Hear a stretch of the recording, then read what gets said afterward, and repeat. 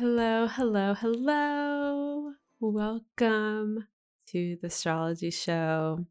Tempted to say welcome back. But some of you might be with us for the first time. So welcome all. I'm Kira. I'm your host, also known as the Astrology. And I am beyond stoked to be with you here today to introduce Season 3 of the Astrology Show. I'm really excited for this season. A couple new changes, I guess, to announce. And also, this is a special day. The day this episode releases, February 7th, is the day that theastrology.com is relaunching. I just did a rebrand. Also, even more importantly, the doors to the 11th house are now open. So I'm going to talk a little bit about that, and then we're going to get into our episode. Welcome back. I kind of disappeared like a little bit, at least from podcasting. And life just got so busy last spring. And I just had this moment where I was like, oh, wait, we don't have any more podcasts scheduled. And, I just didn't have it in me to keep it going at the time. Always knew we were going to come back, of course. I love this too much to give it up. And, now that the North Node is in my third house and Taurus, and, we're about to kick off some more eclipses in Taurus in my third and my ninth, I'm like, it's time to get back to it.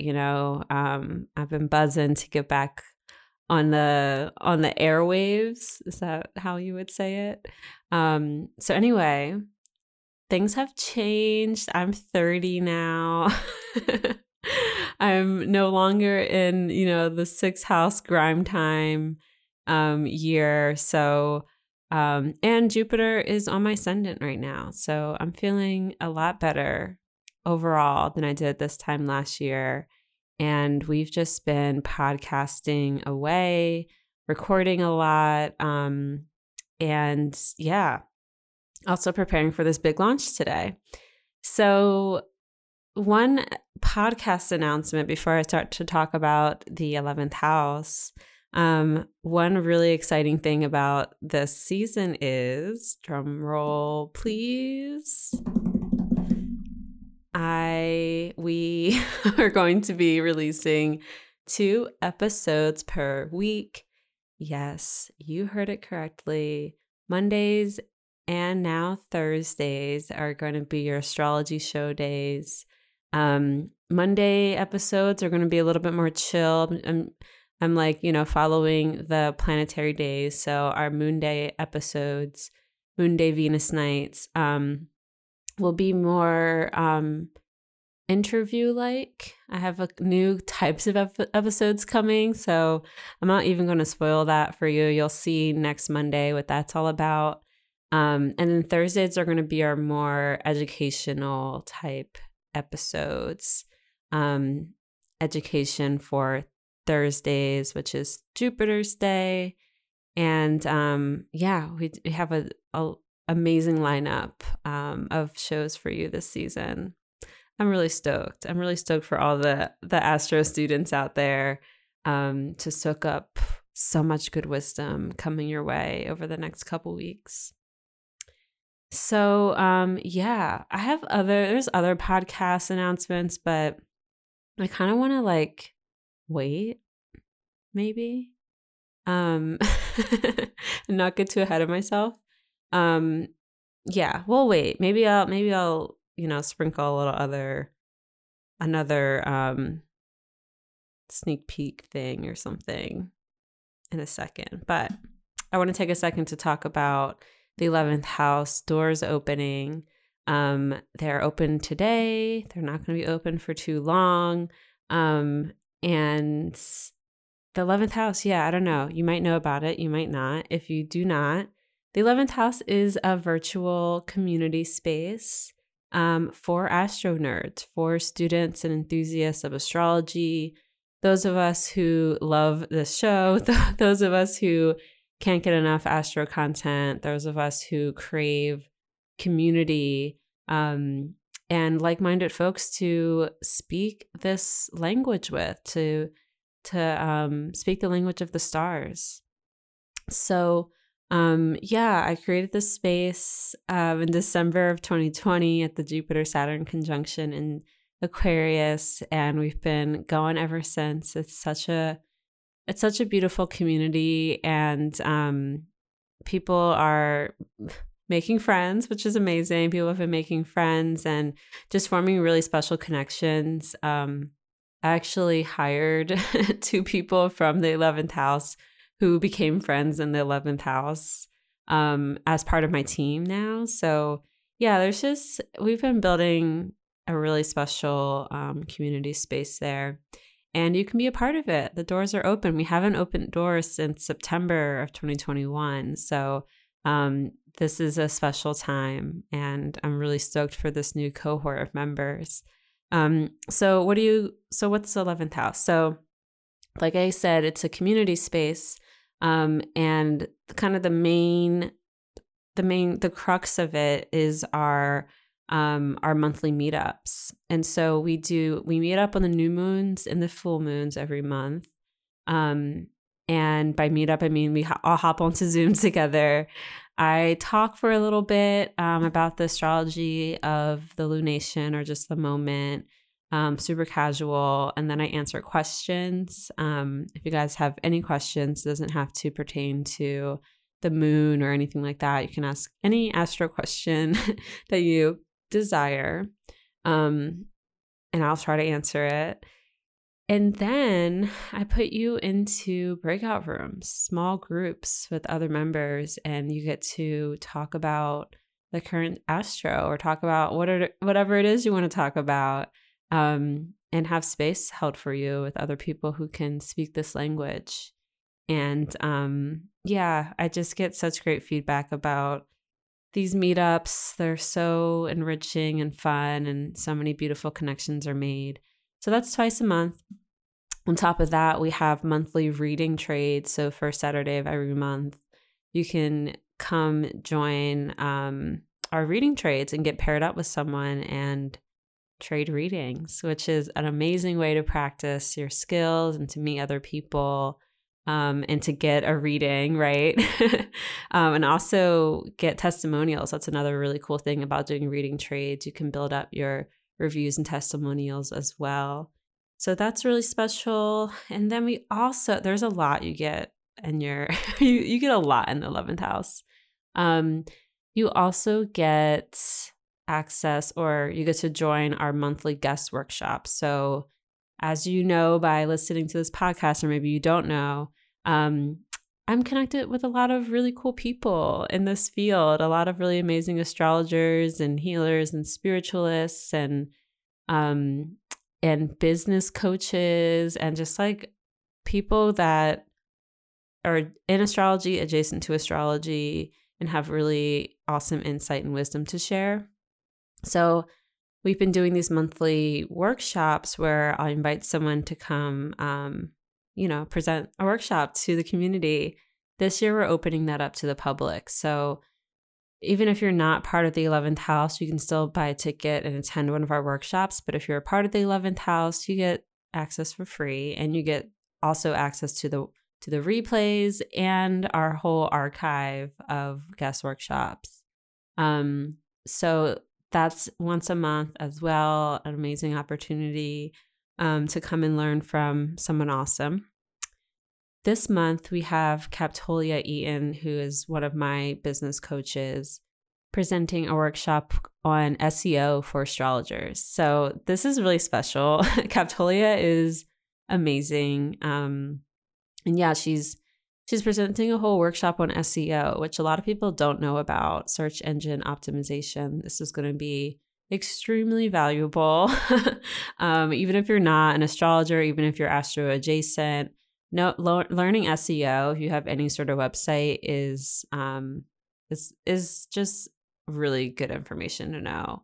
I wouldn't say it's like crucial. I don't want to use that type of language, but it's a big deal. It's a big deal, especially in today's day and age, or this day and age. Yeah.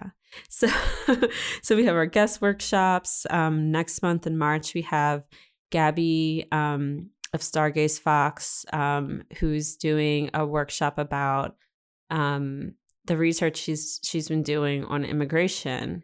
And so the astrology of immigration, like, looking at signatures in your chart, for that, which is going to be really amazing. I'm super excited about that one. And we have just a lot more awesome stuff to come. So we have our guest workshops. We have our Discord channel. We have our whole Discord server, I should say. That's super poppin'. We have a bunch of different channels in it. Lots of connections happening there every day.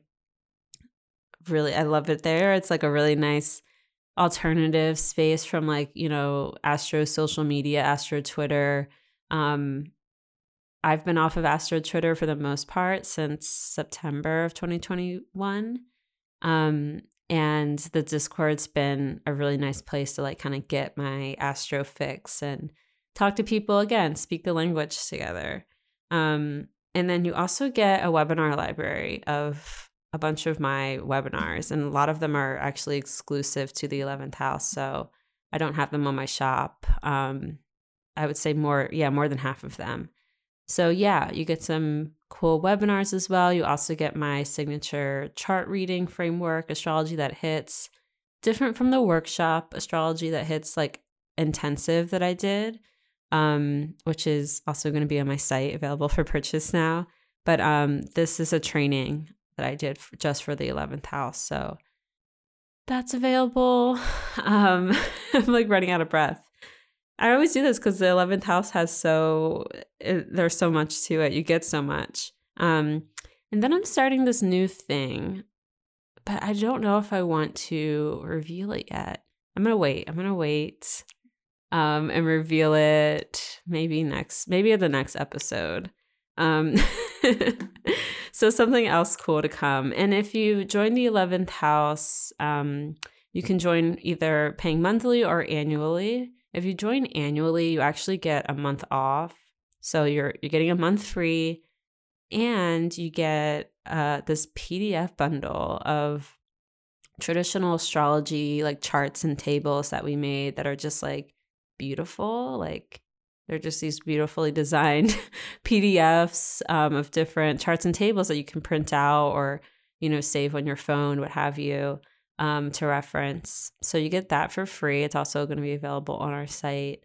And you also get a bonus lecture too. So, and yeah, that's a lecture that's not going to be available anywhere else. So yeah. Doors are open. Come join the best Astro community on the interwebs and the multiverse. And then also just check out my website, because I just got it completely redone and it's fucking beautiful. I'm really, really stoked about it. It's really exciting to see it all come together. So yeah, check that out. Follow the 11th house on social media. We have an Instagram now. It is _11th_house_. You can also find that just on my Instagram bio as well. And follow the show on Instagram too, at the Astrology Show. That's where we're going to be posting updates and recaps and all that stuff on our Instagram pages. So make sure you're following us there. Super helpful. And yeah, I think that's my top level announcements for now. I've been talking already for quite some time, so if you're still with me, I love you. And with all that being said, I'm gonna let you guys listen to this episode. So I guess a little bit of a content warning which is just, we're talking about mundane astrology, and we kind of go into this at the top of the episode. But if you're someone that tends to get a little anxious around mundane astrology, meaning the astrology of like world events, when we're talking more macro about, you know, the astrology that kind of affects all of us on a global level, global scale. Usually when we're talking about these type of events, it's not like the fun, nice stuff. Usually, you know, like it's usually stuff that can kind of be a little challenging and, you know, frankly scary in some instances. We're not like we're not trying to like predict the world ending or anything. Like that's not what we're talking about. But just to say, you know, if you're in like an anxious space right now, you might want to skip this episode for another time. Again, it's nothing too crazy. It's just, you know, I just want to put that out there for some folks. Our episode that comes out on Thursday, episode 2 of this season, is the beginning of our series on the signs. And we're starting out with earth signs. So if today is like not the day to listen to the astrology show, that's totally okay. We have something extremely nourishing for you in just a couple days. And I'm really excited to share that episode as well. But regardless, this is still a really good episode. We talk about mundane astrology and we talk about some of the major astro transits of 2022. And so it's not necessarily in like chronological order or anything. We just talk about some of the major configurations. And yeah, definitely worth a listen. I've been dying to get Janelle and Mecca on the show. So I'm so stoked to have them. They are super talented, so smart. Make sure to listen to their podcast, Stars on Fire, if you're into this, because they do a phenomenal job. And yeah, I'll leave it there. Thank you guys for tuning in. I'm super excited to share this episode with you and the whole season. It's going to be great.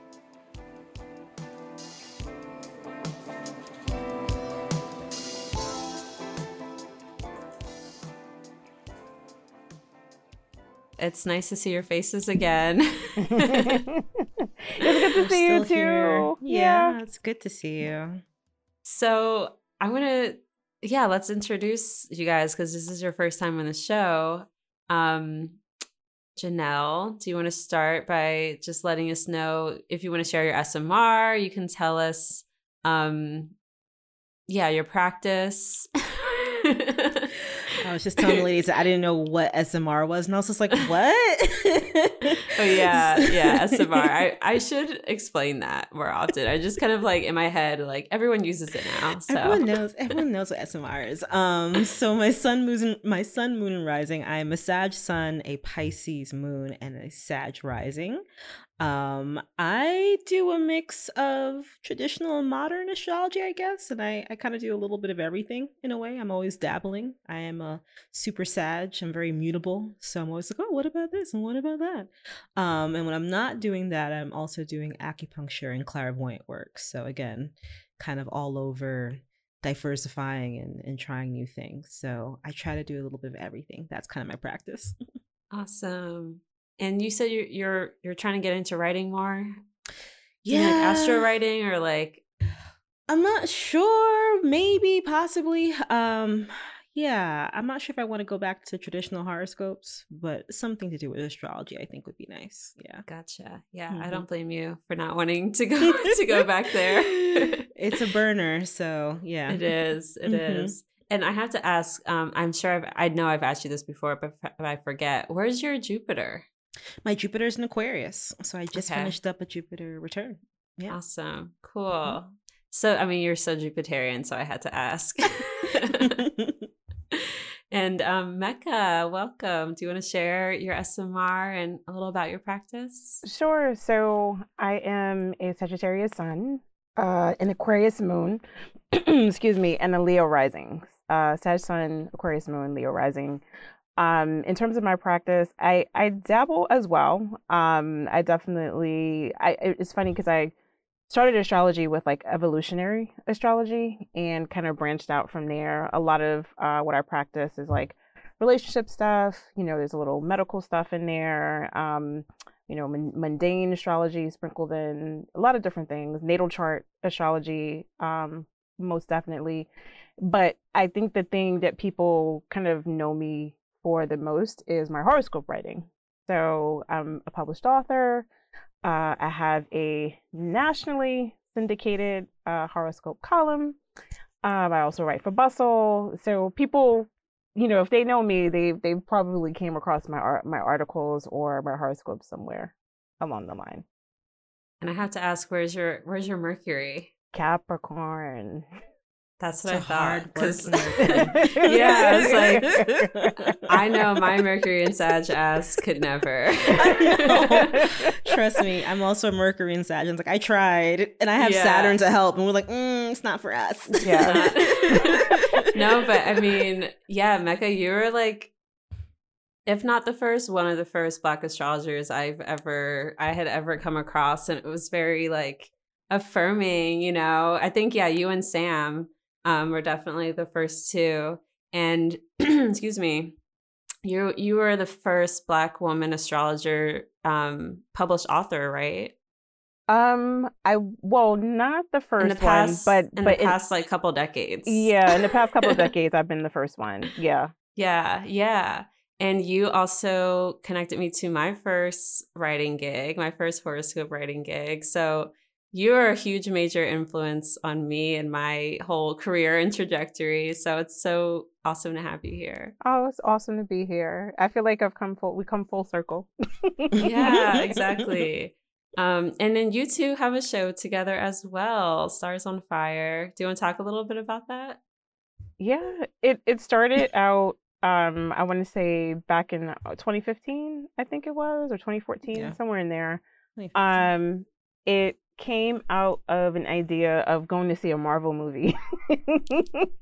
I'm seeing Spider-Man right after this. I don't think that's Marvel, but I don't know. It is. It's Marvel. Okay. No, Spider-Man is Marvel, but I know that there's like a discrepancy with like the studios, because it's Sony versus somebody else, whatever. But so we wanted to go see an Avengers movie, and we were like talking about the astrology in it, especially in terms of the characters. So we were talking about Tony Stark versus Bruce Banner, and talking about like how they showed the different sides of Mars, the Scorpio side and the Aries side. And that just spiraled into like, why don't we start a podcast?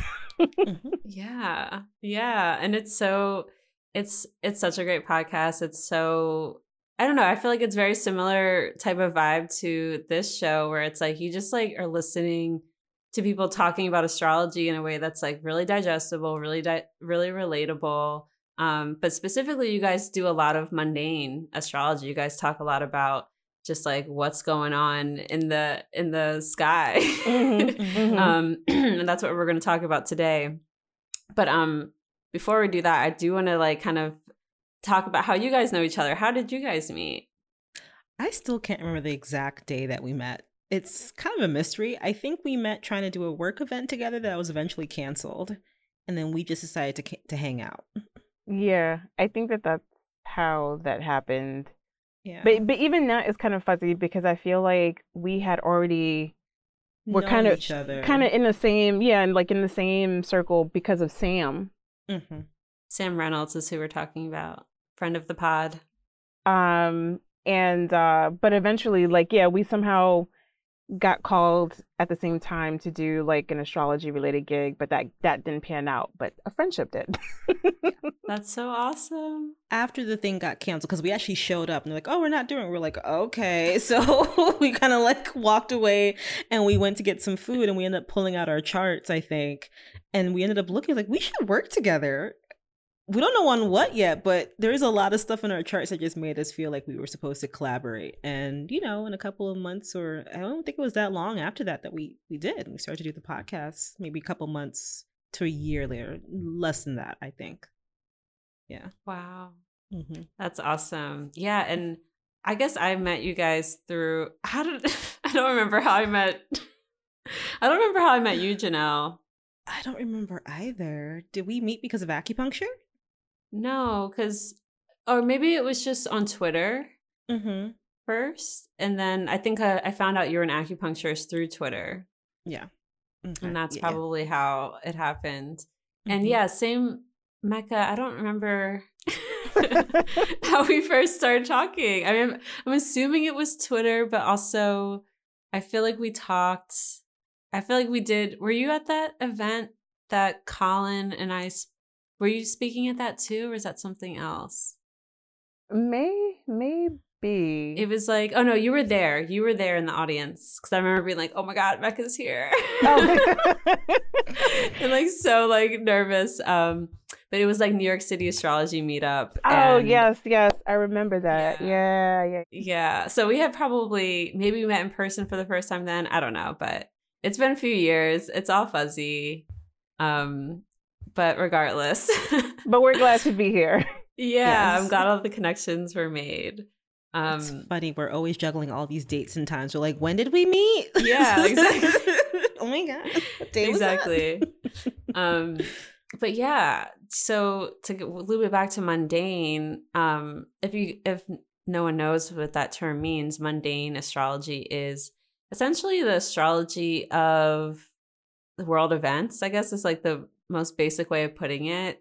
And that can encompass anything from, politics to extreme weather events to, would you feel like economy kind of falls into that too? Like just the astrology of things that are not personal. It's a little bit, it's more, I'm like using my hands, like it's more top level, you could say, or removed in that way and less in the weeds. I would say it's like very like Saturnian astrology. How would you guys kind of describe mundane? If differently, or if you want to add anything to that. It's the astrology of the world, essentially. Like all the things that fall out of our personal, experience of astrology, I think kind of falls into mundane, because it's outside the human body, essentially, right? So it's not about us for once, but it's about everything else that exists in our world. And that does include like the weather and, money and all the other, animals and entities, whatever, that would be part of our living world experience would fall under mundane, I think. Yeah. Arts and entertainment. Yeah. I was going to say it's kind of like our collective experience too. And then you can kind of even zoom in on like specific countries and specific regions, even states, cities, and look at the astrology of those spaces and those places. And that also falls under mundane. And again, like weather also falls under mundane. It's these, these events that affects many people or groups of people, you could say. So I'm curious, like, not every astrologer does mundane, like I feel like I pay attention to stuff just because most astrologers do, but I try not to, like, I think I got to a point where I realized like, oh no, like you need to do this specifically. Like you can't just like, like make predictions. Like you can totally just make predictions based off of, the astrology that but like it's very different from natal astrology. And the way that you apply, astrology to worldly events as opposed to a person, it's different. And, doing predictions mundanely versus natally is very different too. So I'm curious, like what got you into mundane astrology, and was there like a specific event that really like catalyzed it for you, or, just a moment in time maybe? Janelle, do you want to start? I can't pinpoint it down to a specific event, but I do know that for me, I've always enjoyed history. So I think my love of history led me to mundane astrology, because what I ended up doing randomly was I would live tweet historical documentaries, for example. Like I remember I did one for like the Romanov dynasty falling, and I would just pull up charts because of course history documentaries are always giving you dates and rough times. Like, great, I can just start looking at these things. And so I would look at these charts and see all of these configurations, just be like, oh shit, well, clearly no one had an astrologer because these things are very obvious that these weren't great charts for whatever reason. And I did the same thing, I think, with like the French Revolution. So again, I think because they have so much dates and times available, it's really good practice just to see what's happening in the heavens at the time of these major historical events, right? So, that's just one way for me that I started to really catch on to those kind of patterns. And I think it kind of went from there. Yeah, that's what I would say. But I think it helps to have a love of history when you're doing mundane astrology. Did you say you have a Saturn-Mercury conjunction? Yes. Yeah. I was like, that's exactly what that sounds like. Love of history. No, I mean, if you don't already follow Janelle on Twitter, like I'm not on Twitter much anymore, but like your threads, like when you just like live tweet things, it's the best. It's the best. And you always have such thorough, especially when you're adding astrology to it, like it gets so thorough and you have like this, like you're just so good at it. Thank you. I love doing it because it's very much on the fly for me. Like I'm just pulling it up and just it's evident. So I think for astrologers who do like, if you do want to practice, I would say start there, right? Because this is stuff that's already happened in the past. So you have all this documentation, you have all the evidence. Now you just need to look at the charts and see how they match up and see what those patterns are. Definitely. How about you, Mecca? I think I got into mundane astrology. Well, I mean, I'm a Sag, so politics and global events is something that I've always been interested in ever since I was a kid. Like, growing up the way that I did with a Sag and an Aquarius parent, we had to learn about those things.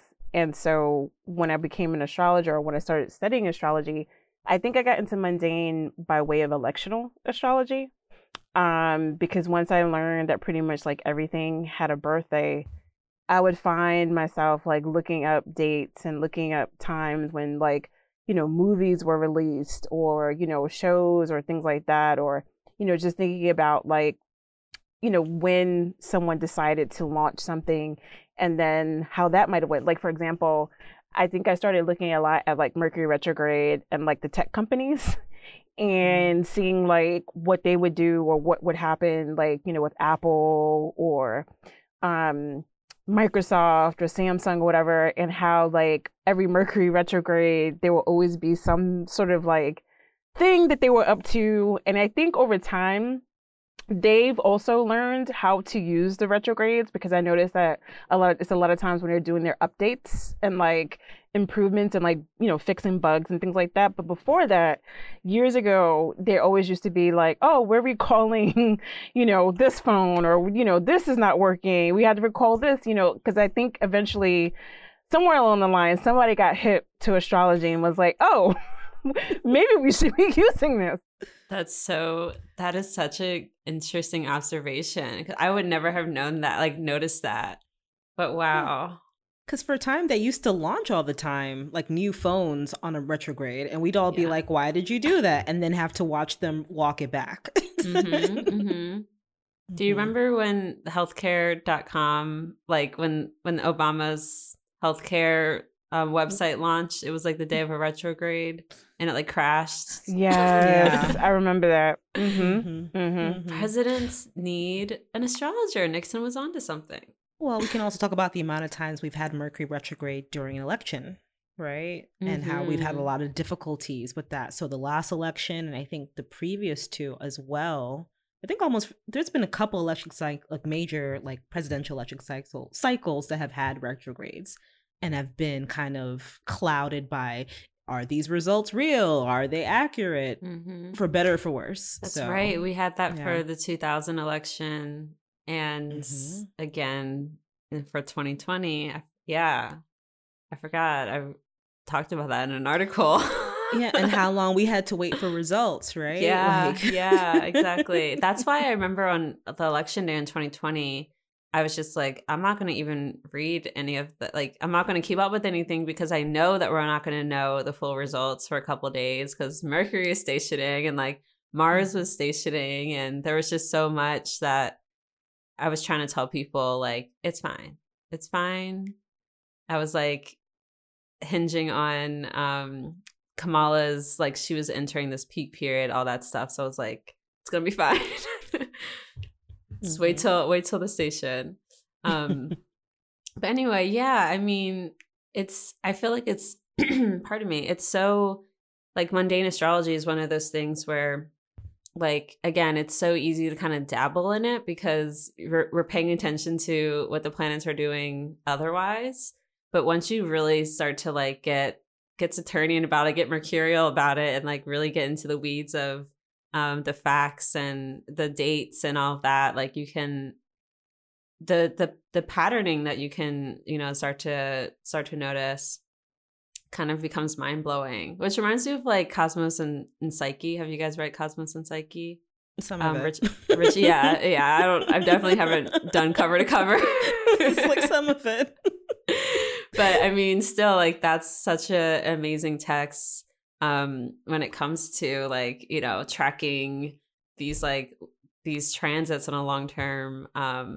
You know, not that he was tracking them long term, but he was going back, you know, to see in the history like how these cycles, the patterns repeat themselves. So yeah, it's a really interesting, and it's the oldest tradition of astrology. It's the oldest branch of astrology. Astrology started politically, you know. Back then it was just kings who had astrologers. And it was about when to wage war and like when there's going to be a famine, you know, like things like that. Oh my gosh. They're like, we don't care about you peasants. Who cares about what's happening in your personal life? Who has time for that? Yeah, I mean, it took a long time for astrology to become as accessible as it is now.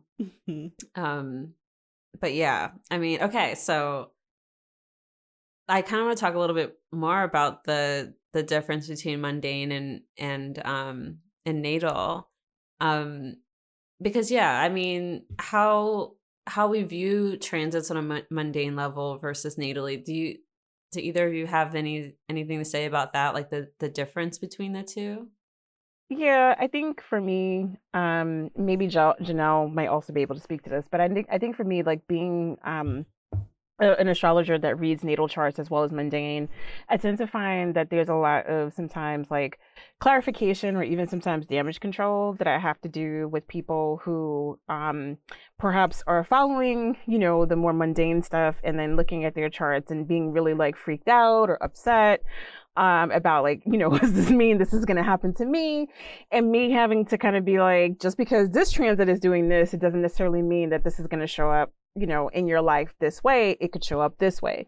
But then also at the same time clarifying that like it's still a collective experience. So on some level we are experiencing, you know, certain transits or these things together, but how you individually experience it might be very different from how you might read about it or someone else might experience it. Yeah.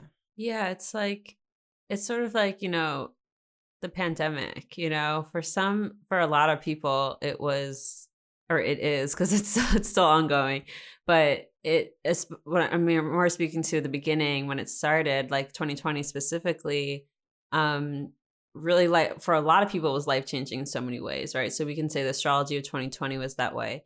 For some people got extremely fucking rich off of this, right? Like for some people this was like incredible, and changed their lives in so many ways. For other people, they lost their lives, they lost loved ones, and they lost their jobs. And, you know, that's like a mundane, you know, transit. You could say the Saturn-Pluto conjunction that manifested very differently for different people. Like it was on Bezos' sun, and look how much richer he got, you know? So yeah, that's a good point, that like the way that the transits, we're going to experience them collectively, like the astrology of 2020, right? We all experience that, but how it's going to manifest and where it's hitting you in your chart is going to be so specific to you, in your experience. Yeah. How about you, Janelle? Do you have anything to add to that? Yeah, No, I mean, the mundane, like the world that we live in, it's like an umbrella, right? Like how it impacts you on a personal level is going to be, like you said, very specific. So there's some people, for example, that conjunction in 2020 astrology was great for their chart. Maybe great things happened to them. The same thing for now and vice versa. So it's not a judgment thing. And I think that's something that we also have to kind of reiterate a lot with astrology. Like, it's not about judgment. The heavens aren't cursing you. Like, no one's out to get you. Like, it's not, you did nothing wrong being born a Scorpio or a Gemini, whatever the newest sign is that everyone hates. It's not about that, Like, I think it's important for people to remember that everything is a cycle. Right? There are ups and there are downs. And I think we have to reiterate that to people, because I think our Western way of civilization makes us feel like it's constantly upward trajectory and it's always going forward and it's always towards the top and it's never ending. That's just not how our universe works. Nothing in our known world or universe works like that. Everything goes in a circle, up and down and up and down. Mm-hmm. So I think once you take out the judgment around why things aren't going well for you right now, just say, well, maybe this is part of my down cycle. Maybe it's my turn on the bottom of the wheel and eventually I'll come back up.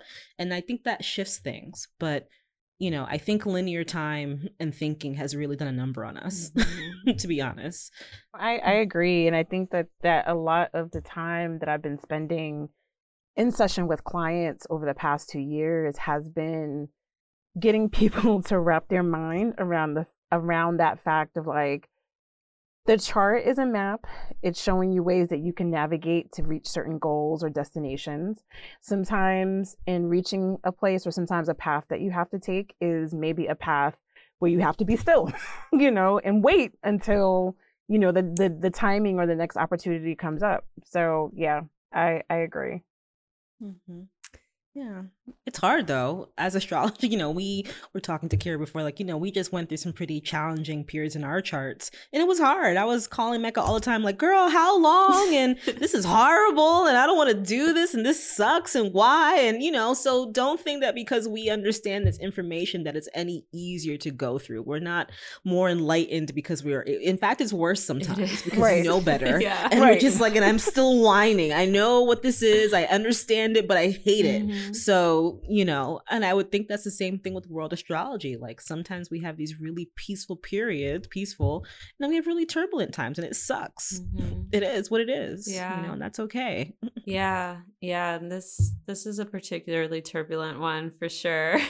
So yeah, I mean, that's such a good point too. It's like, personally and interpersonally and collectively, we're all going to be going through various different levels of peaks and valleys and different turns on the wheel or in the spiral. But that's the cool thing about astrology, even though, yeah, it can suck sometimes knowing better.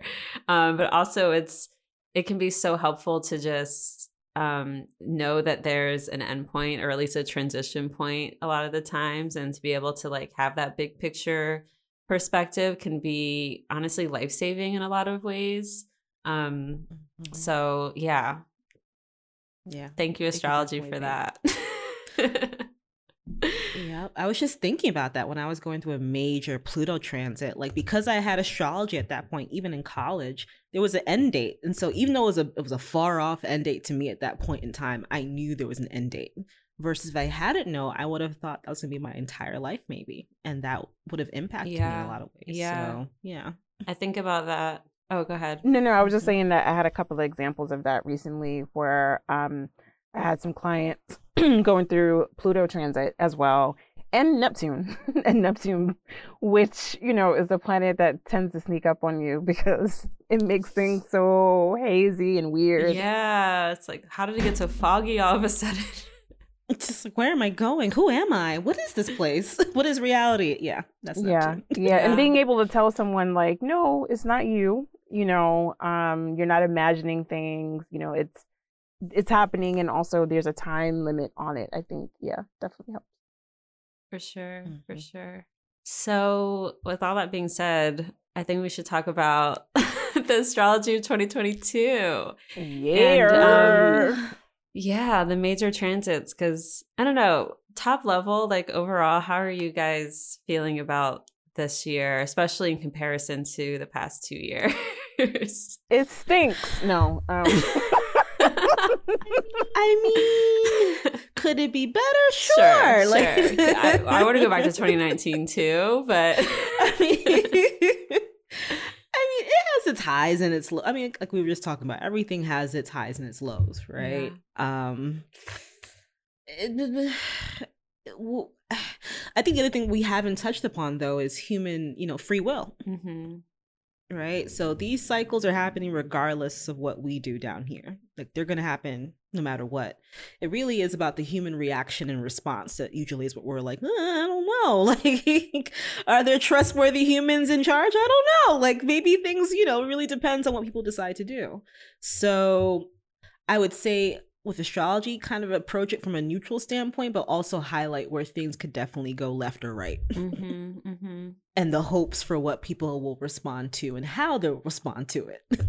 So I think it's always important to show, the good and the bad. Yeah. Gotcha. There's no sprinkles on top and there's no poop, but there's something. We'll just have to wait and see. Yeah. I hear that. How about you, Mecca?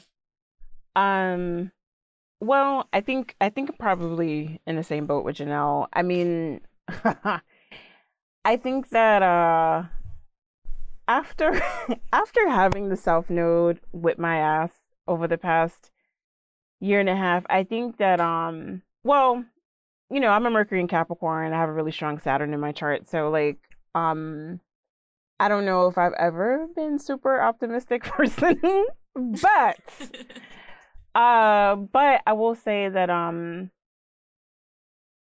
I hope, my hope for the year, especially when we talk about the Jupiter transit, because Jupiter is at home in Pisces now. We have that big Jupiter Neptune conjunction coming up, over the spring. I hope that it will give people some hope that they've been missing as of late. We started out this sort of cycle with all of those Capricorn planets, heavy Saturn, heavy Pluto, Jupiter back was in Capricorn. Then from there, we went to, Jupiter and Saturn in Aquarius. So there's been a lot of Saturnian stuff going on. My hope is that Jupiter being in Pisces will help to balance some of that out. But at the same time, I'm also wary of the fact that this Jupiter in Pisces transit could also just inflate a lot of the illusion and escapism and misinformation and also zealotry, like religious zealotry that we've been seeing that's been fueling a lot of like the discord going on. For example, here in the United States, the evangelical church has got people in a chokehold, unfortunately. And I'm just never like, ending, it feels. Right. And sometimes, me and Janelle talk about this on our show, all the time, that sometimes when planets are in their home sign is when they are the strongest in terms of doing the most fuck shit. The biggest dicks. So the answer to nobody. Right, yeah, exactly. Right. Like, who gonna check me, boo? So exactly, especially when Saturn and Jupiter can't see each other. Yeah. And I've definitely noticed since Jupiter's moved off into Pisces, like Saturn feels more Saturn, right? For me, it's happening in my third house, right? So I'm like, ooh, I'm not as talkative as I was before. And I don't want to, I'm editing more. I don't want to talk as more. Like, I'm definitely feeling Saturn without Jupiter there to buffer and kind of mitigate some of his harshness. So that's definitely something that I'm trying to keep cognizant of because he is going to be there for a little bit longer. I think, till March of next year? Saturn, yeah. Right? Mm-hmm. Yeah. So we still have some more time, but he is kind of super powered, and I like Jupiter in Pisces so far, but it can feel a little bit kind of lost at sea sometimes. You're kind of distracted. You're just like, oh, well, what a pretty butterfly. Oh yeah, that thing that I totally forgot to do. Damn it. Like, let me go back and retrace. It's kind of that kind of float off and come back feeling, which can feel a little bit difficult when you have all this crisis oriented stuff on your plate. Yeah. So we've been sort of talking about the Jupiter and Pisces transit, which started December 29th and it's going to be in Pisces until May 10th. It'll come back at the end of the year. October 27th through December 20th. So we get a little extra, like, I think it's like 7-8 weeks or something that we get at the end of the year. But I mean, as a Pisces rising, I will just say, I feel like it's not fair that Jupiter moves through so fast. We got like a whole year of Jupiter in Capricorn in fall 2020, but no, it just has to zoom through Pisces. But I will say, I kind of had this thought recently, like, yeah, that's because Pisces risings are like we're way too powerful to have Jupiter in our first house for too long. Because that's the thing. I think it's a good point that you just raised about Jupiter and Pisces, like, and just like a planet in its own sign. I feel like this can be a really nourishing transit for a lot of people who like need that hope. I definitely needed that hope that Jupiter is providing me, and just the faith that Jupiter and Pisces can provide. Well, at the same time, for some people, it's going to be extremely overwhelming. You know, for some people, it's going to be like they're busting wide open in terms of their sensitivity, right? Their vulnerability. For some people, it might be really hard in terms of their substance use, you know?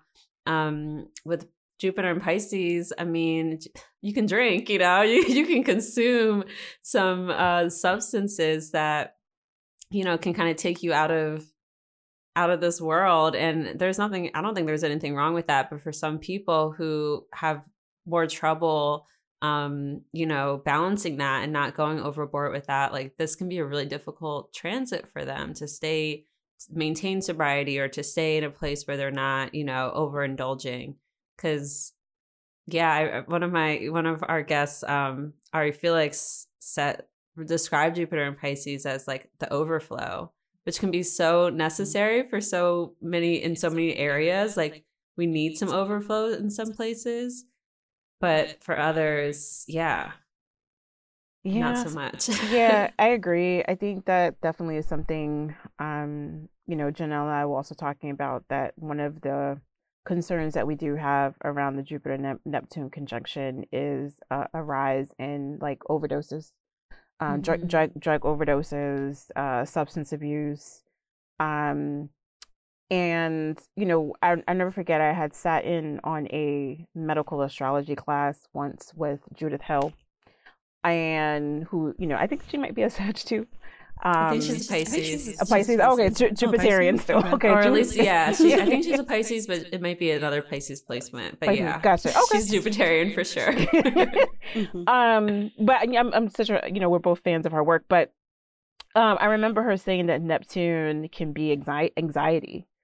In not just, you know, like the escapism, but also people wanting to escape like that feeling of like uncertainty, or just that feeling of being constantly adrift, as Janelle was talking about, and kind of using those things as a way to cope. So, you know, we're definitely concerned about that. I think the other thing too, you know, when I think about the Saturn and Uranus square that's still going, I think on the one hand, Saturn and Uranus kind of battling together has definitely, to some degree, like helped us with kind of recognizing like, wow, there's a lot of stuff that needs to change. And here's the way that we need to change it. Like one thing that I feel encouraged about is like, you know, a lot of people are starting to form labor unions, for example. And you have a lot of people who are pushing back and being like, I don't want to work myself into the dirt for nothing anymore. Which has been nice to see. And you know, there's I remember I was talking to a client recently who did a lot of work back in the 90s, back, you know, when Saturn was in Aquarius the last time, and we were talking about how that was a time when there was a lot of push, you know, in terms of like the like queer rights and representation, and you know, the battle against like the HIV epidemic and, you know, things like that. And so here we are, fast forward, and now we're battling with, you know, COVID, on top of other, you know, health related issues, and still kind of pushing for housing rights, for example, you know, is another thing that's been coming up. But at the same time, I feel like the Saturn Uranus square has also brought out a lot of anarchists too, right? Where you have like, you know, people who are willing to, blow up the Capitol, or, go and try to like, blow up synagogues. And, I feel like that's also a side effect of this transit as well that I'm also concerned about. So I feel like, with astrology, it has a lot to do with how we use it. It's the gift and the curse, I think, sometimes. And I think, the free will piece is so important because it's kind of like, well, how do we want to use it? But I also do have a lot of concerns around certain things like that, and just in terms of like, well, people like to stick with what they know, and sometimes what they know isn't always the best thing. Yeah. I mean, one of the things that comes up with Jupiter and Neptune is, class struggle.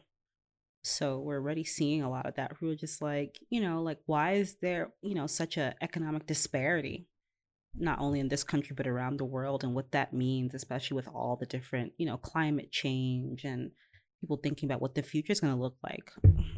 Will we be able to afford to be on this planet? Like, that's a big question for a lot of people. And I'm sure it's a question that has been, answered or asked many times over the centuries. Like, this is not the first time that this has happened. There have been, class struggles and coups and all sorts of crazy shit throughout history. So this is not the first time, but in a way it feels to me, as someone, growing up in the 20th and 21st centuries, just like, there almost feels like there's this idea that we're better than what we used to be.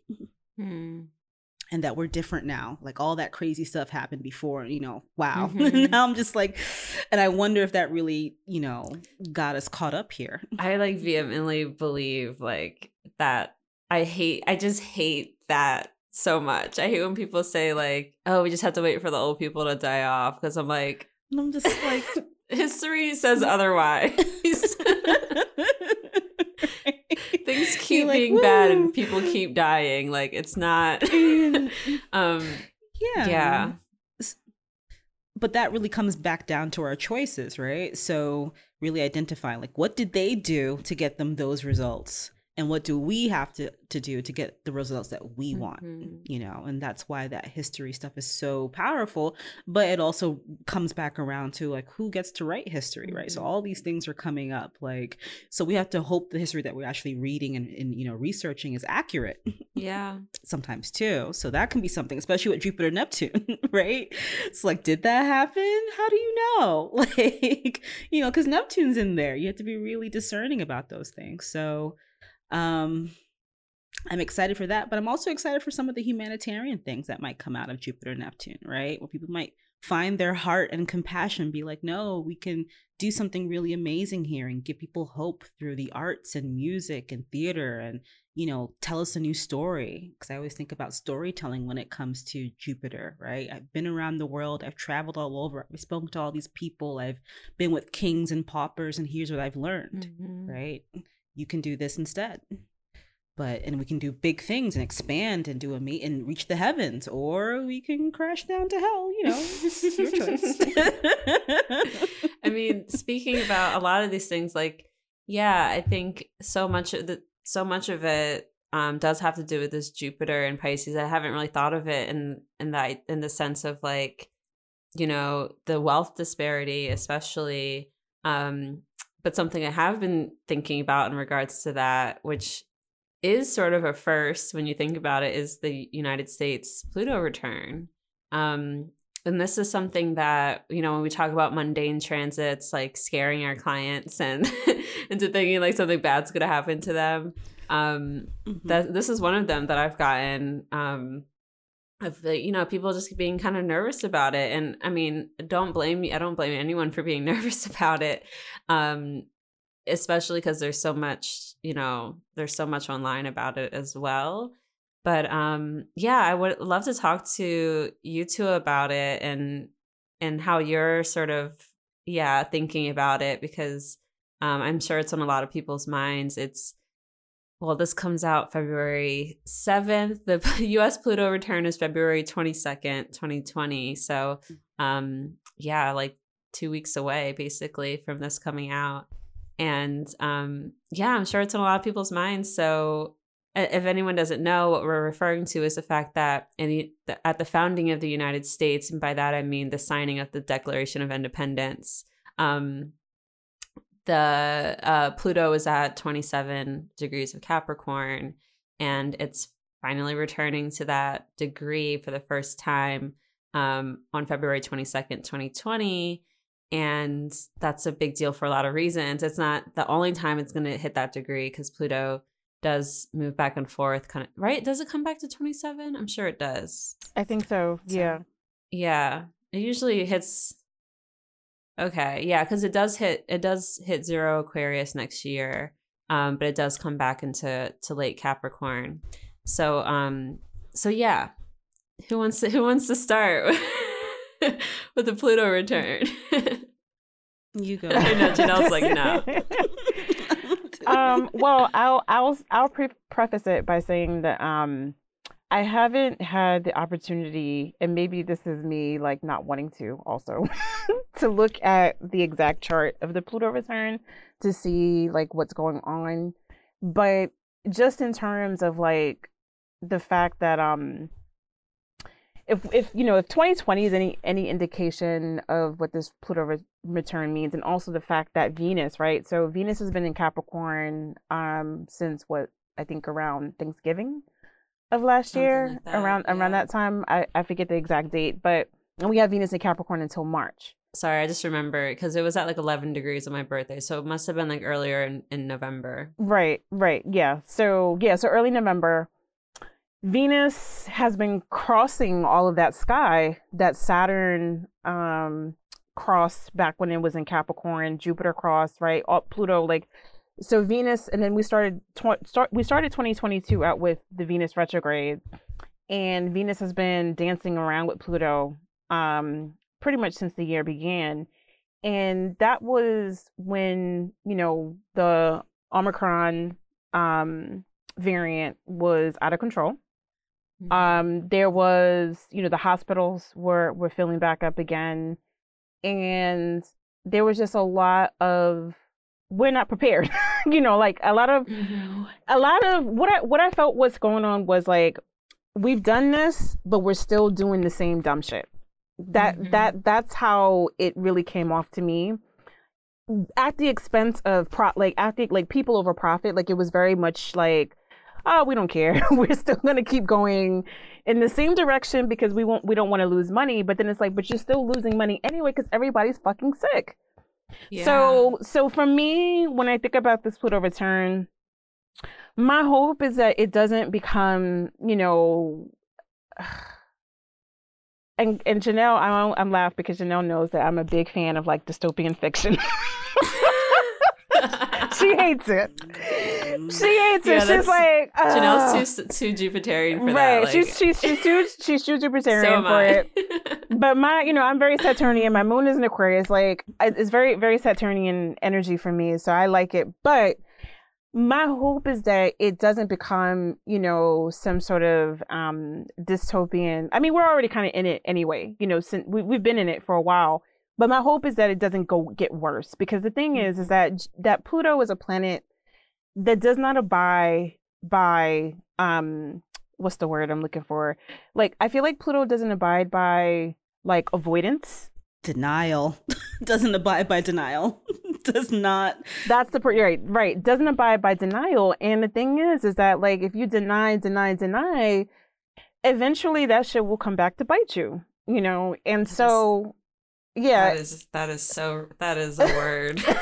I was just thinking about it. I was just like, ugh, because I think this Venus transit with Pluto is really supposed to help us get clarity about what our values are, right? Like, what do you value about your structures in your society, the things that make it run, or, the very Capricornian like fixtures, the foundation. What do you value? Right? Infrastructure, right? Infrastructure, even the arts, right? We've lost a lot of artists. We've lost a lot of peacekeepers, and, we lost Desmond Tutu. Who else we lost? A lot of our elders.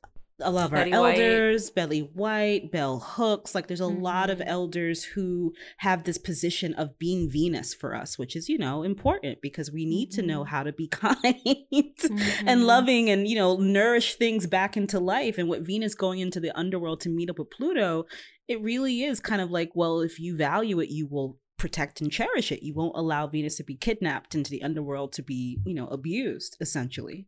So, I think that was kind of the story, but if we don't value it, we're going to lose more.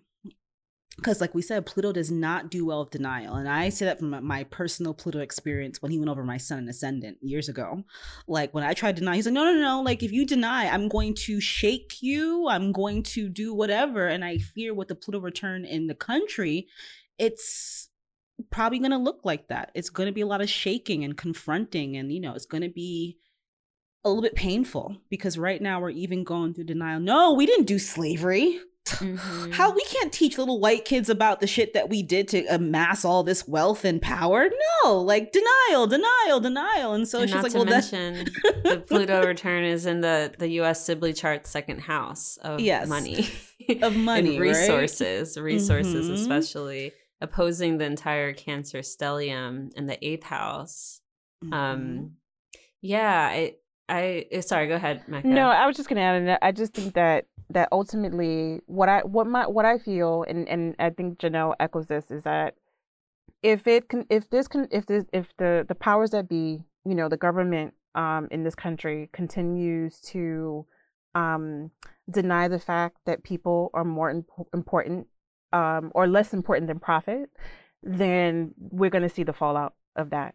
And I don't think that the economy it almost makes me think about like that line from The Color Purple. It's like, until you do right by me, no good is going to come to you. You know what I mean? Like that's kind of how I see it.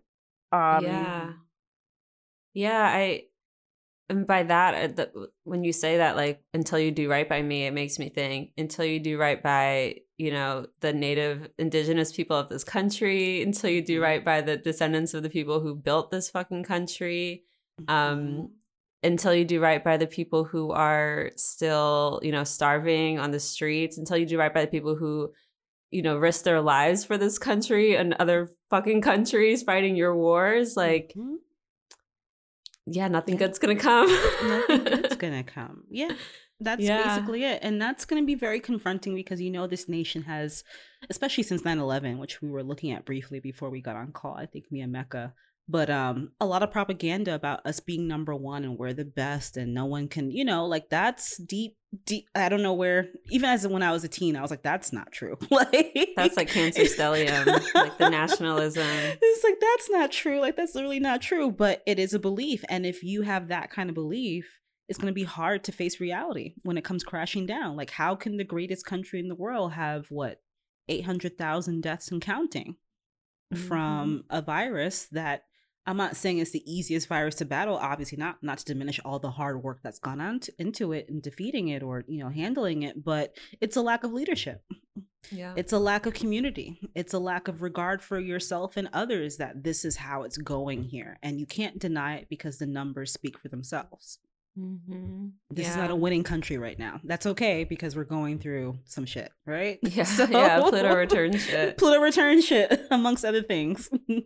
Yeah, I mean, about the hope that this doesn't become a dystopian future, I do also believe that we're already in it. Like this is the dystopia.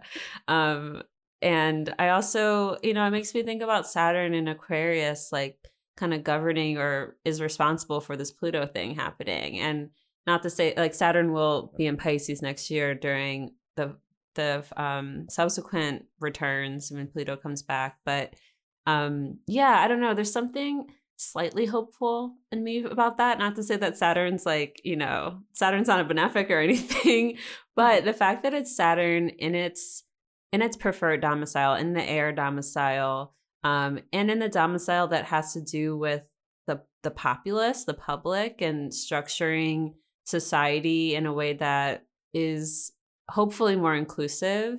Not to say that that's, all Aquarius, because it's not necessarily the case. But I think what is true is that Saturn wants structure and Saturn wants order. And, in Aquarius, it wants that through the populace. It wants social structure and social order. So I don't know. I don't know which way, that'll swing, but to me, it's like I'd rather Saturn and Aquarius governing. Ooh, oh no. Sorry. I just got a pop up on my screen that said I was signed out of my Zoom account. That was weird. Okay, so I think one of my assistants is doing something with it.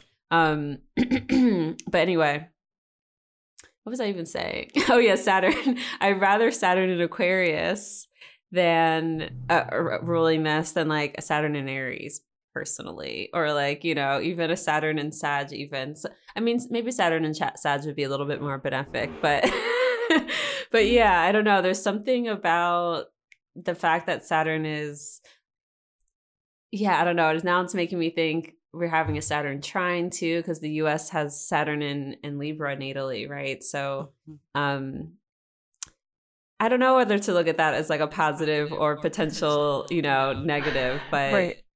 something to think about. Yeah, I think it could go both ways, right? Because sometimes that Aquarius energy can be very cold. And cold to the point where there is no heart, there is no emotion, there is no thought to, like, you know, how this makes someone feel. However, I do think that one of the things that Saturn and Aquarius is doing, and this, you know, Janelle has spoke a lot about this, is like how important community is right now.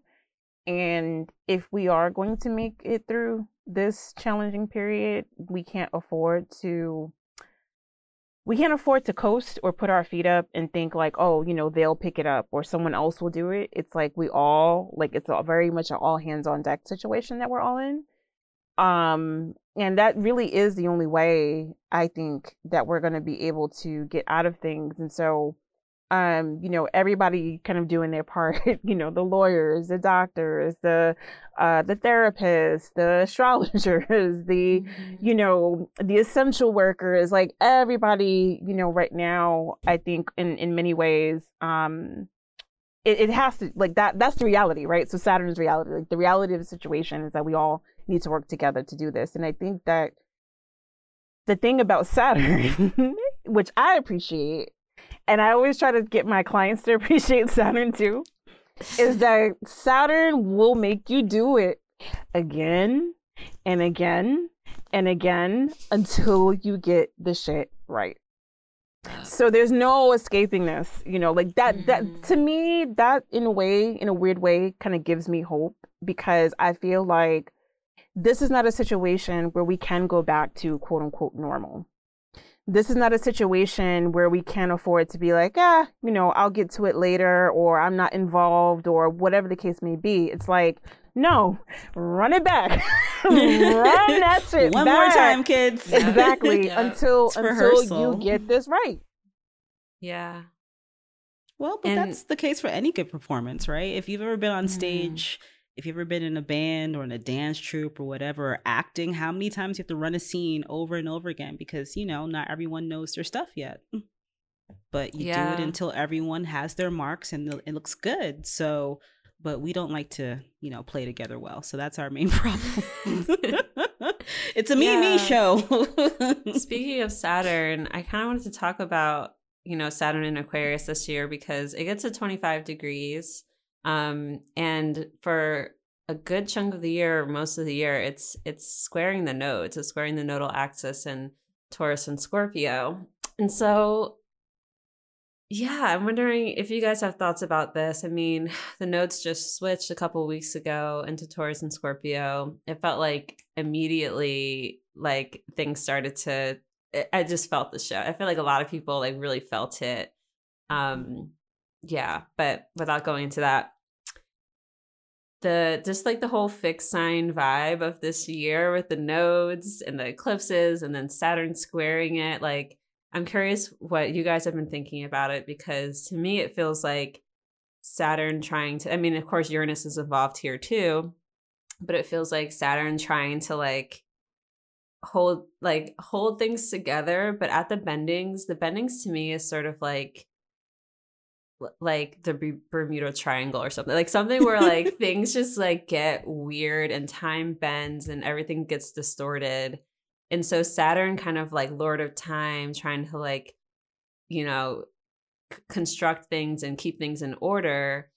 And then, but being in this like kind of like dizzy place at the bendings and also having to deal with these run-ins with Uranus just feels like kind of chaotic. I don't know. What are you guys thinking?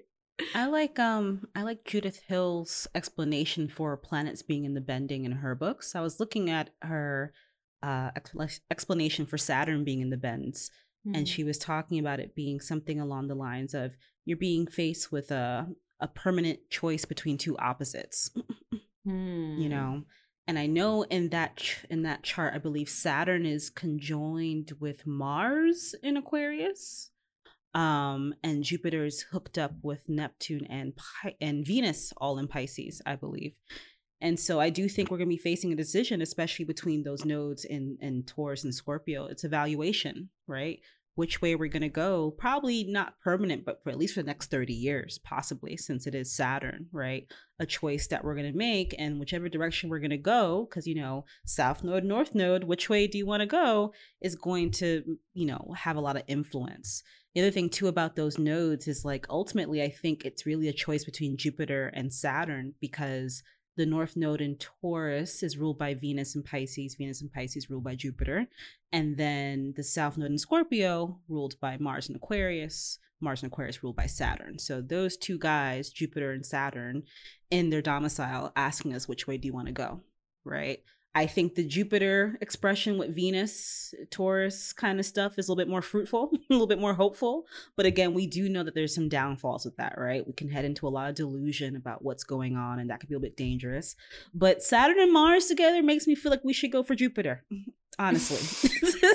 Like, I saw that and I was like, oh no, not that girl. Do you remember the last time? It was Yes. It was April 2020, right when lockdowns were like just like really kicking in. Gosh. And Saturn had just entered Aquarius, and Saturn had like 4 days to be like, oh, nice.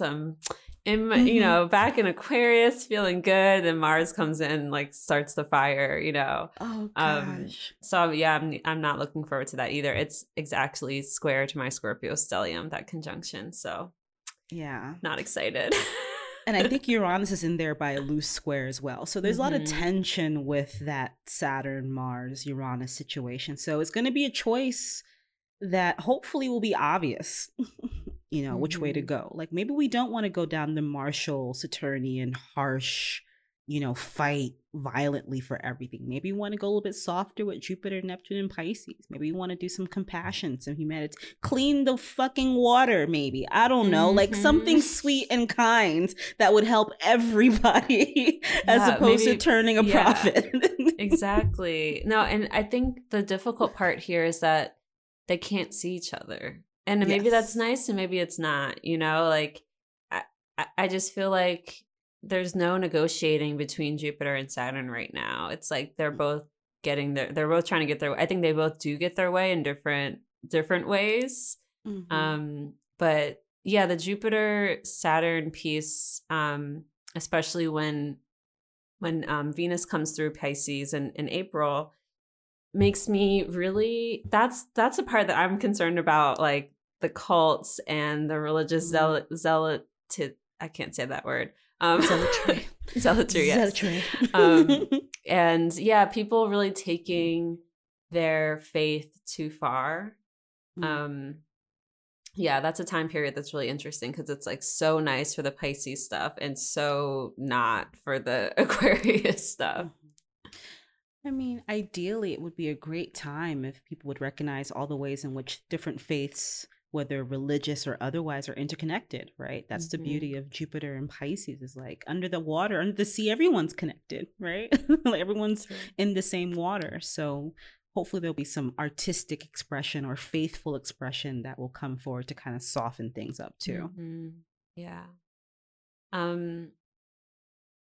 Can we talk a little bit about Jupiter and Aries? Because we're going to have that for like at least 6 months, right? Jupiter and Aries. So Jupiter is going to leave Pisces on May 10th and enter Aries, and will be there until October 27th.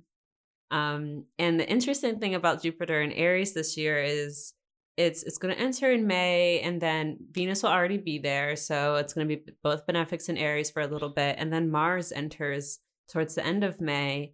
And they form a conjunction around 3 degrees of Aries. I think it's at the very end of May, like the 30th or 31st or something. So yeah, how are you guys thinking about Jupiter and Aries? I definitely wasn't like aware. I wasn't paying attention to astrology last time Jupiter was in Aries. So I'm sort of like, it feels like it's like oh, this is a new thing that like I get to experience. And yeah, how are you guys thinking about it? I think it's really interesting that Mars is going to be there with it, like right off the bat. Mm-hmm. Well, I was thinking about it in terms of weather because I was looking ahead at some of the solstice and equinox charts, and I think we're gonna have that Jupiter-Mars conjunction and the moon as well in Aries for the summer charts. Oh wow! So I think it's gonna be a pretty hot and dry summer. Okay. And there's some other things happening in that solstice chart. I'm just like, oh, yeah, great. Depending on where you are, this chart does look pretty active for earthquakes, possibly. Mm-hmm. So I would say a possible heads up to California for the summer seasons for fires and possibly earthquakes. Noted. Yeah. I'm going to be in Europe all summer, but she's like, peace. Whoever's going to be in my apartment, I'll let them know. No, but that's a good point. What's interesting is we got so much moisture this winter so far with Jupiter and Pisces. You know, we've been getting a lot of, but there's been a lot of snow in certain parts of the country. Out in California, we got a lot of rain in December. We got a lot of rain, and it's and into January, and it's showing like everything's green. I go on hikes, and you know, parts of my favorite hike that was burned down during a fire, like all the hills are green again, and it's exciting. It's exciting that, I mean, we were annoyed by it out here, like, can it stop raining? But at the same time, it was like, I know this is going to be good in a couple weeks, and it's already paying off. So that's cool to think about it that way. And you know, it's always important to whenever I see a lot of fire sign energy in the summer, I'm always a little bit worried. So yeah, that's good to think about. I don't think it'll be as bad as last summer. That was like the Mars retrograde. That was the grand cross between all the fixed signs. It was a Mars, Uranus, Saturn T-square, and the moon in Scorpio to intensify it. And it was all a grand cross and fixed. So that was like, I think, kind of the chart that we can use for extreme weather events, like in terms of helping us delineate like how bad it is on the scale. Got it. That was pretty rough last summer. Every day was something terrible. Weather-wise. Oh yeah, I remember I got out of New York right before the really bad flood, because it was flooding when I was there, and yeah, I know what you're talking about now. Yeah, what else about Jupiter and Aries is kind of coming to mind for you guys? I don't know. I feel like I need to look at that transit a little bit more, but I think for me, there's concerns that I have. I mean, as a fire sign, I like when planets are in fire, because it's like, hey, it's fun. But Jupiter and Aries, I don't know. I mean, I think about, like, again, like religious, extremism, especially because when Jupiter starts out in Aries, Mars will be in Pisces at that time. Mm-hmm. They have that mutual reception. Right. So I think that's one thing that I'm concerned about. I think misinformation is another issue, because, you know, when Janelle and I were talking a little bit before this call, I was saying that or we noted that Jupiter would be in Aries well until when Mars like kind of switches over into Gemini, because we have that Mars retrograde at the end of the year in Gemini. And I think I have been having, you know, like, there was a lot of talk about this over the last year about how, like, you know, foreign entities have been having their hands in terms of, like, you know, in our affairs by way of social media and things like that. I know there's been an article that was published recently, I think in the LA Times, I want to say, about how a lot of like tarot readers and astrologers have been getting like scammers, you know, setting up like those LA Times. I was in it. oh yeah. I think Kara's in there. who've been, trying to scam people by creating like phony accounts. Most recently, there's been a rash of people losing their Instagram accounts because scammers have been tricking them into like getting like their password information and things like that.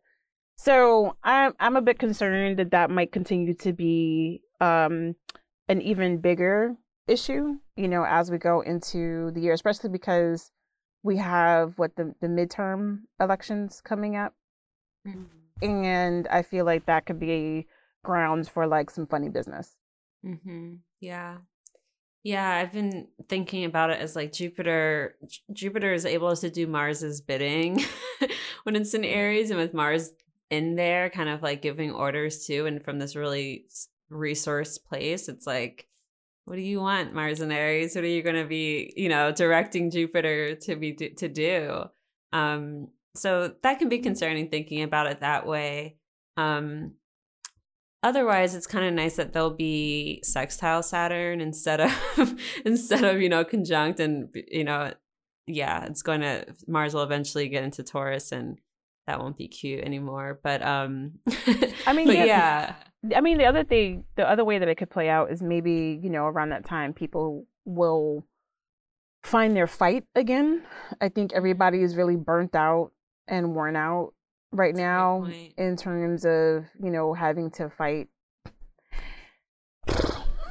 fascism, a pandemic, wrapped in fascism. And a lot of other different things going on, that's capitalism, all of those things kind of tied together. And I think people have just been really, really just burned out, and I think that, of course, with fascists, it's designed to be that way, to like just hammer people constantly, so that they lose hope. But my hope is that Jupiter move into Aries will help people be like, nah, nah, son. Well, we could see like a wave of activism again, right? Yeah. But at the same time, we could also see the extremism too, because Aries as an energy tends to be a lot more impulsive when it comes to Mars, especially when we're going to have that Mars and Jupiter together. We have to wait and see, because that's very quick starting energy, because it's cardinal. So I remember me and Mecca were talking about, we're going to be seeing these strikes and this, that, and the other, which we have been seeing, but it's been very slow, right? Because Uranus is in Taurus, and this is this kind of slowly, everyone bit by bit, is striking. But with Jupiter and Aries, with Mars, I think we're going to see a lot more action, a lot more, quick. That's such a good point. Things and Mars might rolling the speed up. South Node from Aries too is like a lot more releasing happening quickly too. Venus will be in Taurus in June during most of that Mars transit, so that's something to also kind of look forward to with some ease. Although they won't see each other, it's still, I think, nice to be able to lean on benefics when when they're in domicile, when other stuff is going on.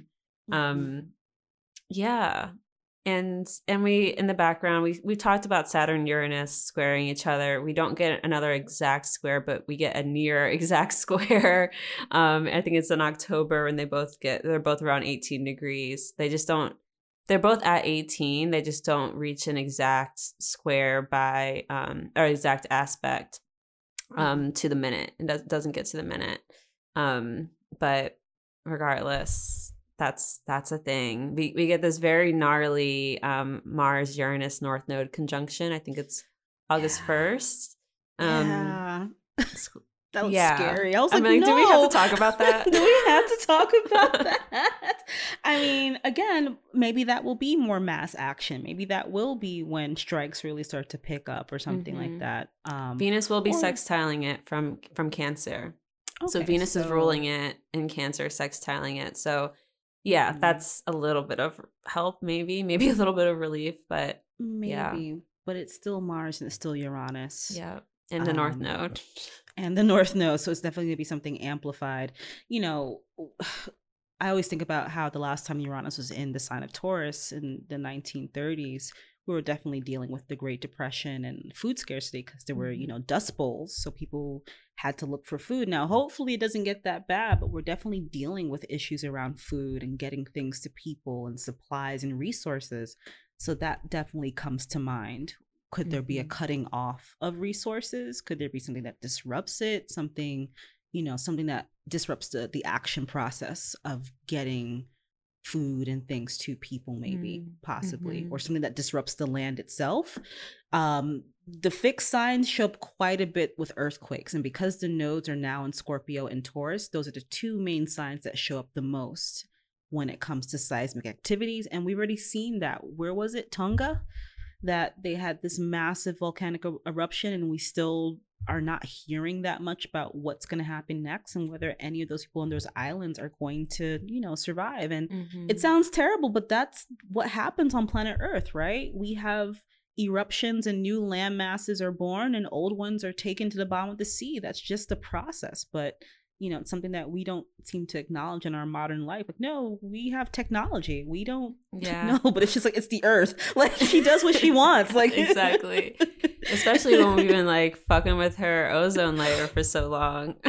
Yeah. And that's definitely something to think about. I was thinking about COVID this way. It's just like the way that we treat the earth in terms of poisoning and just the way that we behave has come back around as a virus that impacts the entire human body from top to bottom. Just how we are contaminating our environment, it's come back around to show us what it feels like.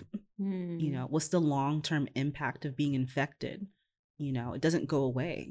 Right. It sits in the body, and how do you begin to function? So I definitely think it's a very reflective thing to think about. Yes. Yeah. The summer is weird. We get a lot of weird combinations of like lots of fire and all the Aries planets we have, all the Aries transits, and then we kind of get back into that fixed energy, especially in Leo season.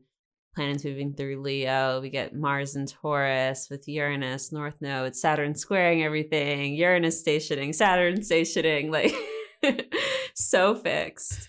And that kind of takes us into, the end of August when Mars will enter Gemini and be there for 7 months. Mars is going to be in Gemini. When is this? Yeah. We don't catch a break. Literally. We're not catching a break. Mars will enter Gemini late August. I think it's around August 20th, and we'll be there until late March.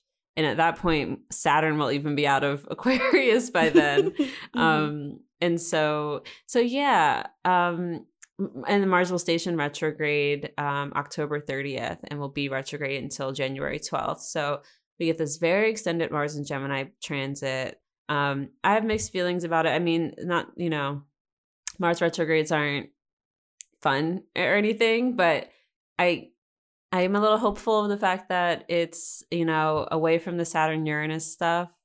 For a minute, right? For 7 months, we don't have Mars interacting with Saturn and Uranus, except Mars will trine Saturn.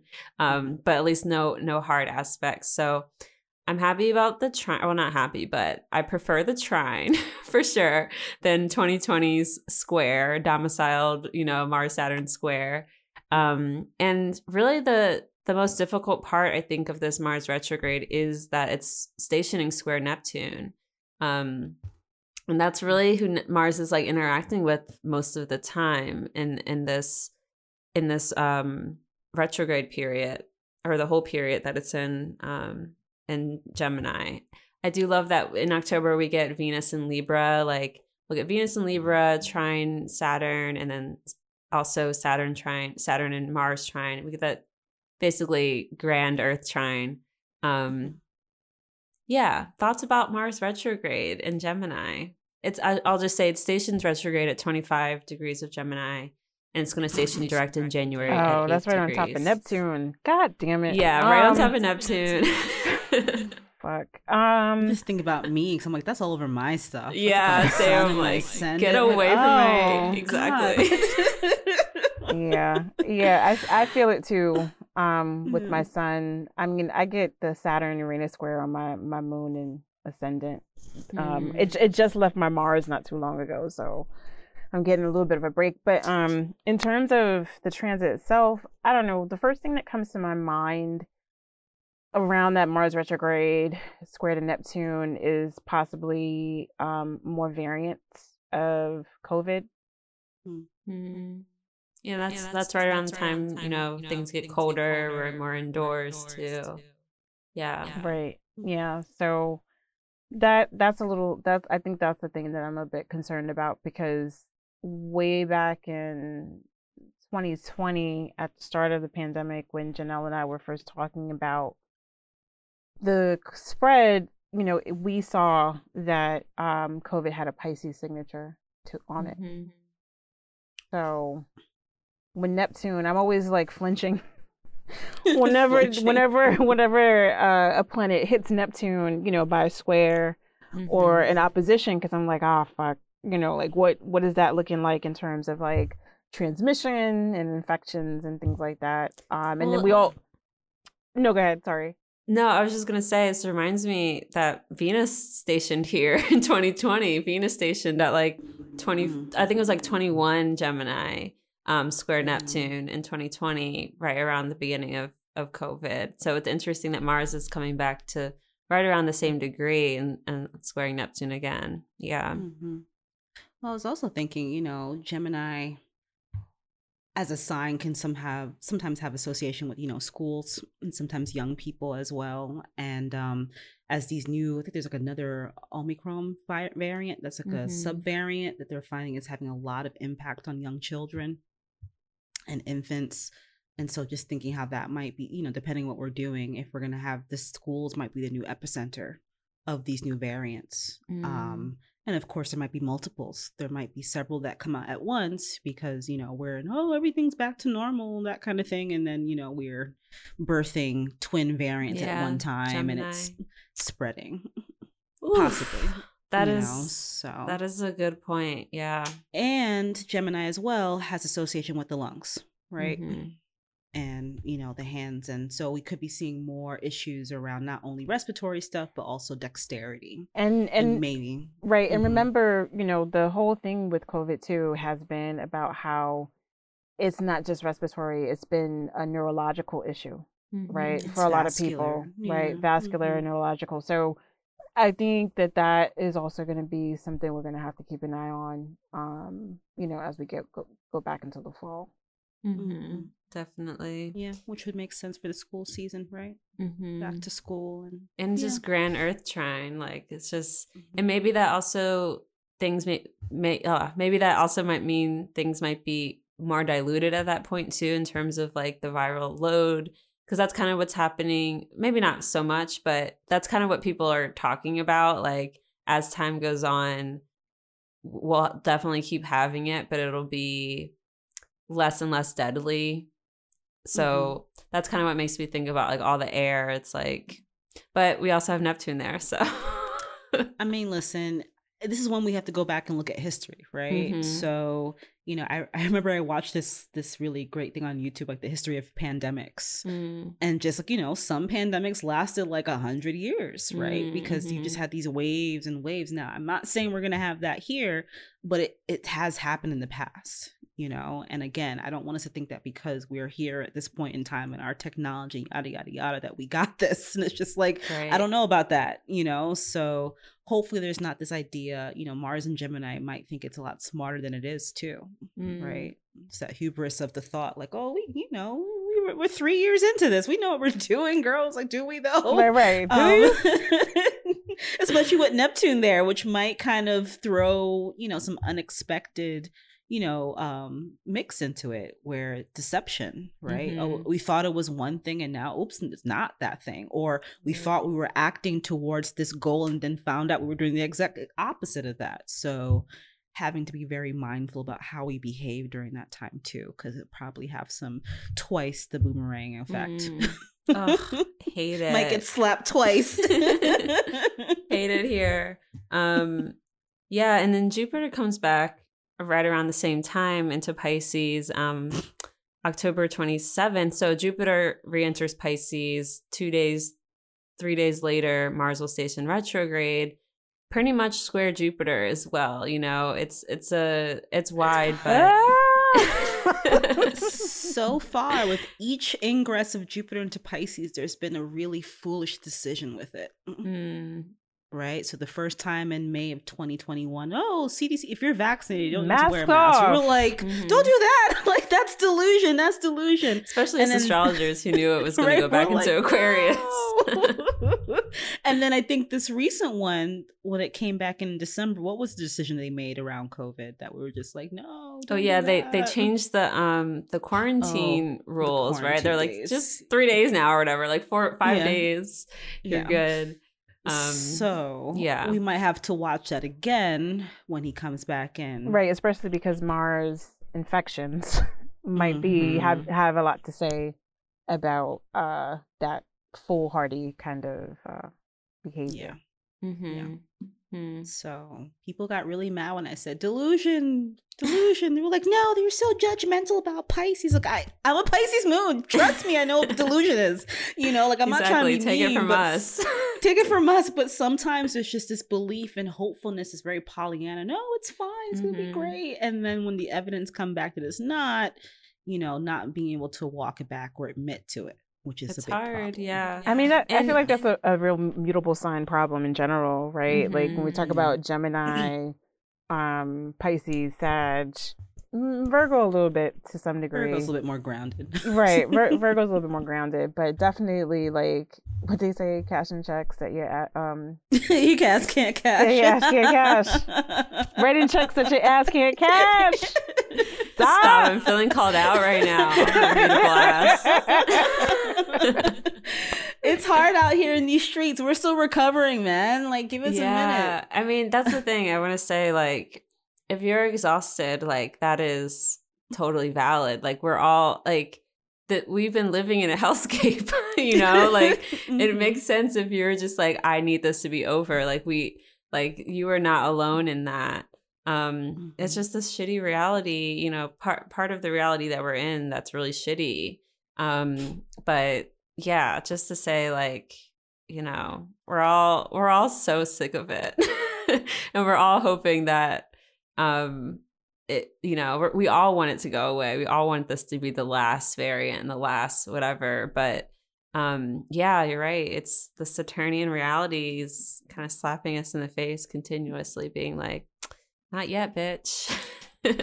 Run it back. Again, our free will is also like, are your actions lining up with what you say that you want? You know, because that's what Mars and Saturn are trying to do. Like, you know, we're malefic because, you know, if you work with us and you don't do right, you know, you get this really interesting result, whatever it might be. So, you know, for us, it's like, well, are you acting to get the end result, or are you just acting as if the end result is already certain? That's the problem. You know, it's over, but where do you see it's over? I don't see that. Yeah. Okay. So, and then we didn't really mention, but we do get more eclipses, Taurus, Scorpio eclipses. We did kind of talk about it a little bit. And yeah, I mean, I guess I just want to like kind of circle back to what we were talking about before around mundane versus natal, because we've talked about a lot of stuff that might be getting people down, which is like, it's fair. Again, the time that we live in, there's not a lot of like, there's a lot of exposure around what is really difficult, especially because we're living in the middle of a worldwide pandemic. You know, that's just like a difficult thing in and of itself. And on top of that, climate change, on top of that, economic inequality, on top of that, we're getting our rights taken away left and right from under our fucking noses. So it's very natural to get anxious about this stuff. What is important to remember is, again, we're talking about global transit. We're talking about stuff that's happening on a collective scale. It does not mean that if something terrible happens on a global scale that it's going to ruin your life specifically, you know, or even affect you on a day-to-day basis. You know, it probably can and probably will in some degree, but how that even affects you know, that can vary in so many different ways too. So try to remember to do the Saturn and create some distance between, mundane transits and what's going on this global scale and what's going on in your day-to-day life, because there's, you kind of have to look at it as the micro and macro and not all in one all the time.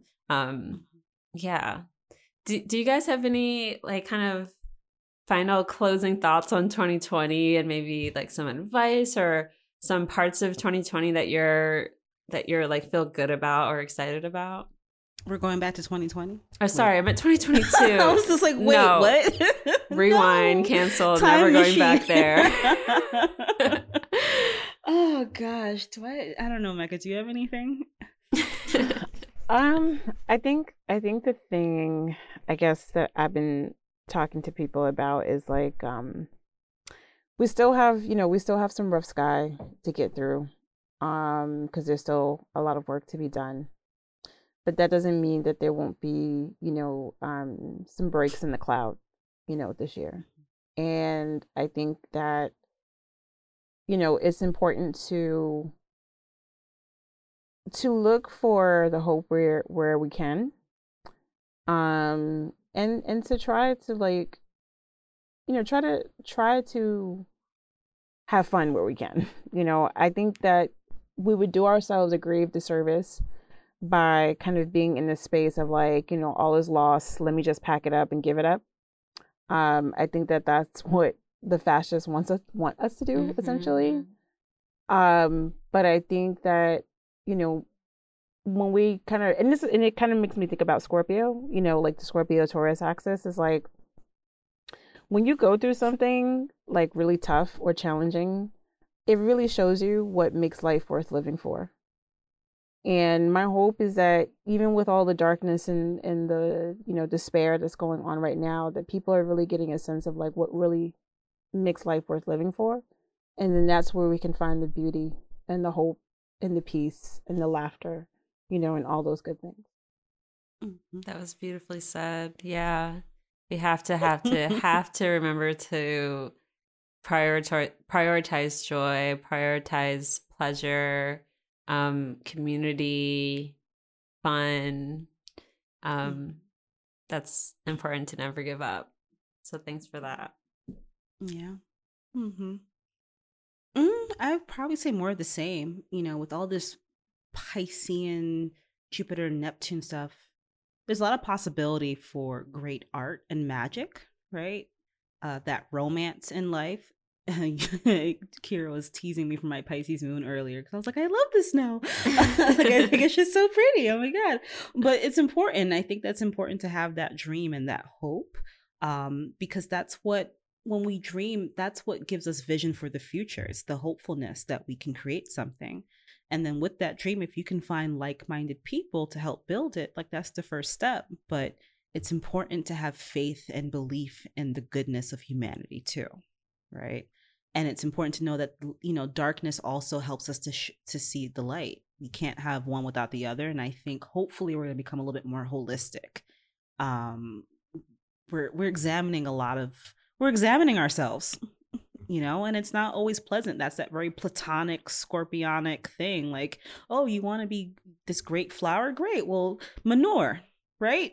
Darkness, being underground. You have to put some roots down. You have to actually strive for these things. And if you're unwilling to work for it and put some effort into it, like, is it going to be something that you cherish when you actually have it? Right. And I think that's the thing with also Taurus and Scorpio. Like, the blood, sweat, and tears of Scorpio do manifest as something beautiful in Taurus, but you have to be willing to go through that a little bit.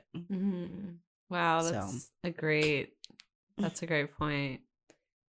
And a great note to end on, I think. Yeah. Let's let the people know where they can find you. Mecca, do you wanna share?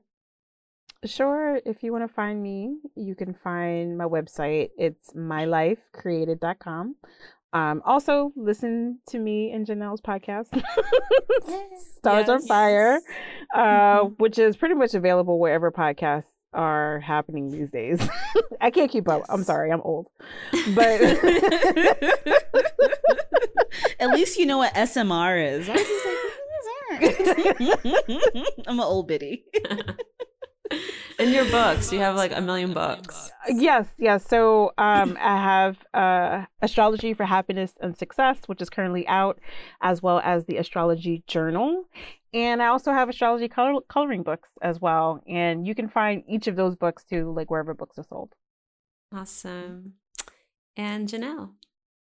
You can find me on Twitter at jsoabove. You can find my website at soabove.com. And yeah, I'm seeing clients and chit-chatting with people and helping to guide people through all these storms. And I'm happy to be here to help. And listen to our podcast, of course. We'll be back pretty soon. We're just recovering. We are limping back into the our stables after a very long journey with the South Node and those eclipses. We really were getting just whooped. So that's why we've been like, we're not. Yeah, we're trying. We need new horseshoes. We need to be brushed. We need water. We need oats. We need the whole shebang. Oh my god! So we're getting back there. We didn't want to abandon anyone, but we were just not there energetically to do that kind of show. That is so valid. I mean, same. I haven't. This is me starting to record again after like, I don't know, very many months. I don't remember when we stopped. It was like April of last year. So I hear you. And yeah, thank you so much for being here again. So great. Thank you for having us. Thank you. It was a pleasure. Thank you so much for tuning in. Yeah, what a year. What a year we have ahead of us. Make sure you follow Mecca and Janelle and tune into Stars on Fire. They are so great. They're awesome. And I just love hearing them talk and chat about, the world. They always have, again, such great Jupiterian wisdom to share. And I'm excited to move through the next couple months with you. I'm super stoked to be back. Make sure you check out the 11th house if that's interest to you at all. And then also check out if it's not interest to you, you might want to check out our workshop that we have coming up with Captolia, the digital witch. Yeah, and what else? Oh, see you again very soon in just a couple of days with our Earth Signs episode that kicks off that kicks off our series on the signs. I have so much. I just wish I could like spill it all. I want to spill the beans on like everything that we have to come. But I'll save it. I want to, I'm trying to be mysterious Scorpio, not just Mercury and Sag blab out everything out because I feel like it. But I'm stoked. I hope you're stoked. Can't wait to talk to you again soon. With that, have a good rest of your week. Bye bye.